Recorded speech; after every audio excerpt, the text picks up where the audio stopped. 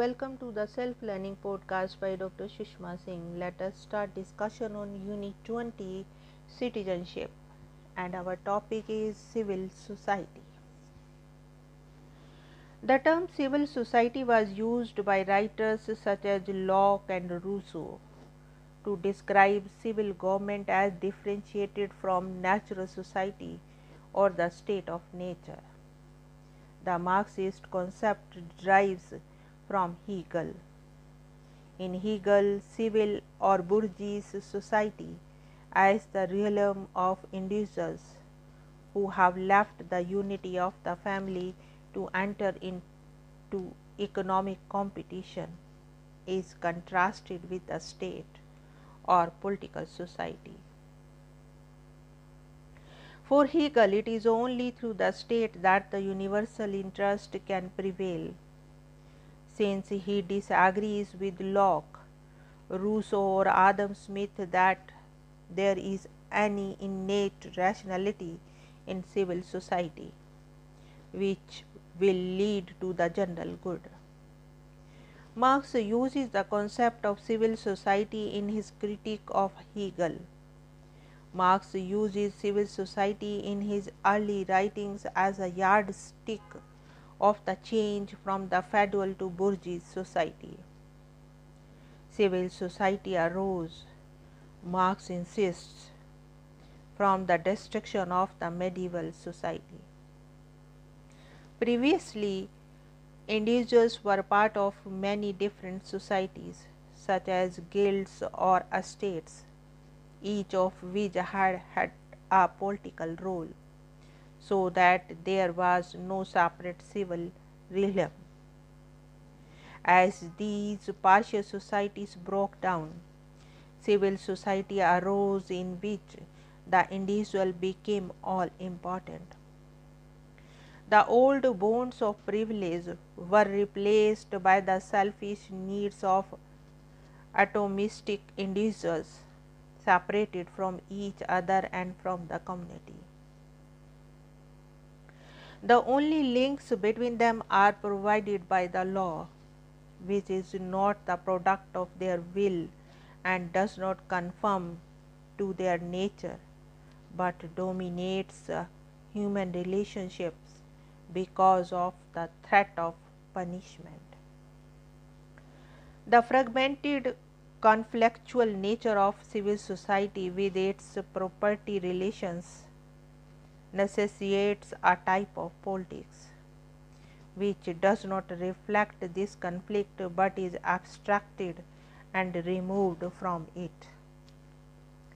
The modern state is made necessary and at the same time limited by the characteristics of civil society. The fragmentation and misery of civil society escape the control of the state, which is limited to formal negative activities and is rendered impotent by the conflict, which is the essence of economic life. The political identity of individuals as citizens in the modern society is served from their civil identity and from their function in the productive sphere as tradesman, day laborer, or land owner.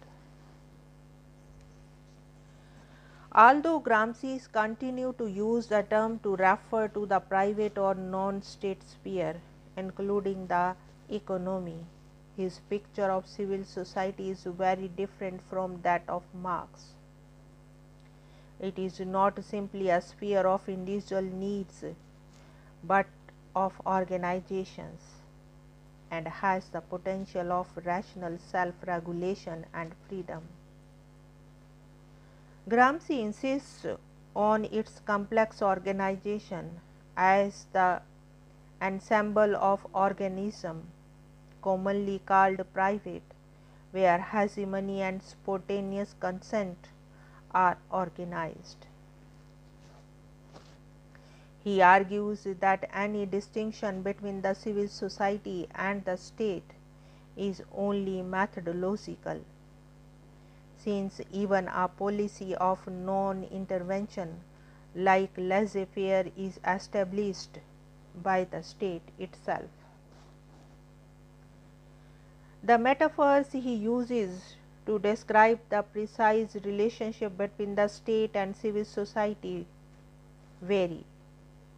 A fully developed civil society is presented as a trench system able to resist the incursion of economic crises and to protect the state, whereas Marx insists on the separation between the state and civil society. Gramsci emphasizes the interrelationship between the two. The state, narrowly conceived as government, is protected by hegemony organized in civil society, while the coercive state apparatus fortifies the hegemony of the dominant class. Yet the state also has an ethnic function, as it tries to educate people, public opinion, and to influence the economic sphere. In turn, the very concept of law must be extended. Gramsci suggests, since elements of custom and habit can exert a collective pressure to conform in civil society without coercion or sanctions. In any actual society, the lines of demarcation between the civil society and the state may be blurred, but Gramsci argues against any attempt to equate or identify the two. And while he accepts a role for the state in developing civil society, he warns against perpetuating statutory or state worship. Gramsci redefines the withering away of the state in terms of a full development of the self-regulating attributes of civil society. In Marx's writings, civil society is portrayed as the terrain of individual egoism. Gramsci refers to Hegel's discussion of the states and corporations as organizing elements, which represent corporate interest in a collective way in civil society, and the role of the bureaucracy and the legal system in regulating civil society and connecting it to the state. A reading of the concept of civil society in both Marxist and non-Marxist thinkers leads to an examination of the concept of politics itself. It involves the relationship between individuals and between individuals and the community, a view of society as organized or not, the delineation of public and private. Now let us wind up the session and take rest. Thank you very much for engaging yourself with the Self Learning Podcast.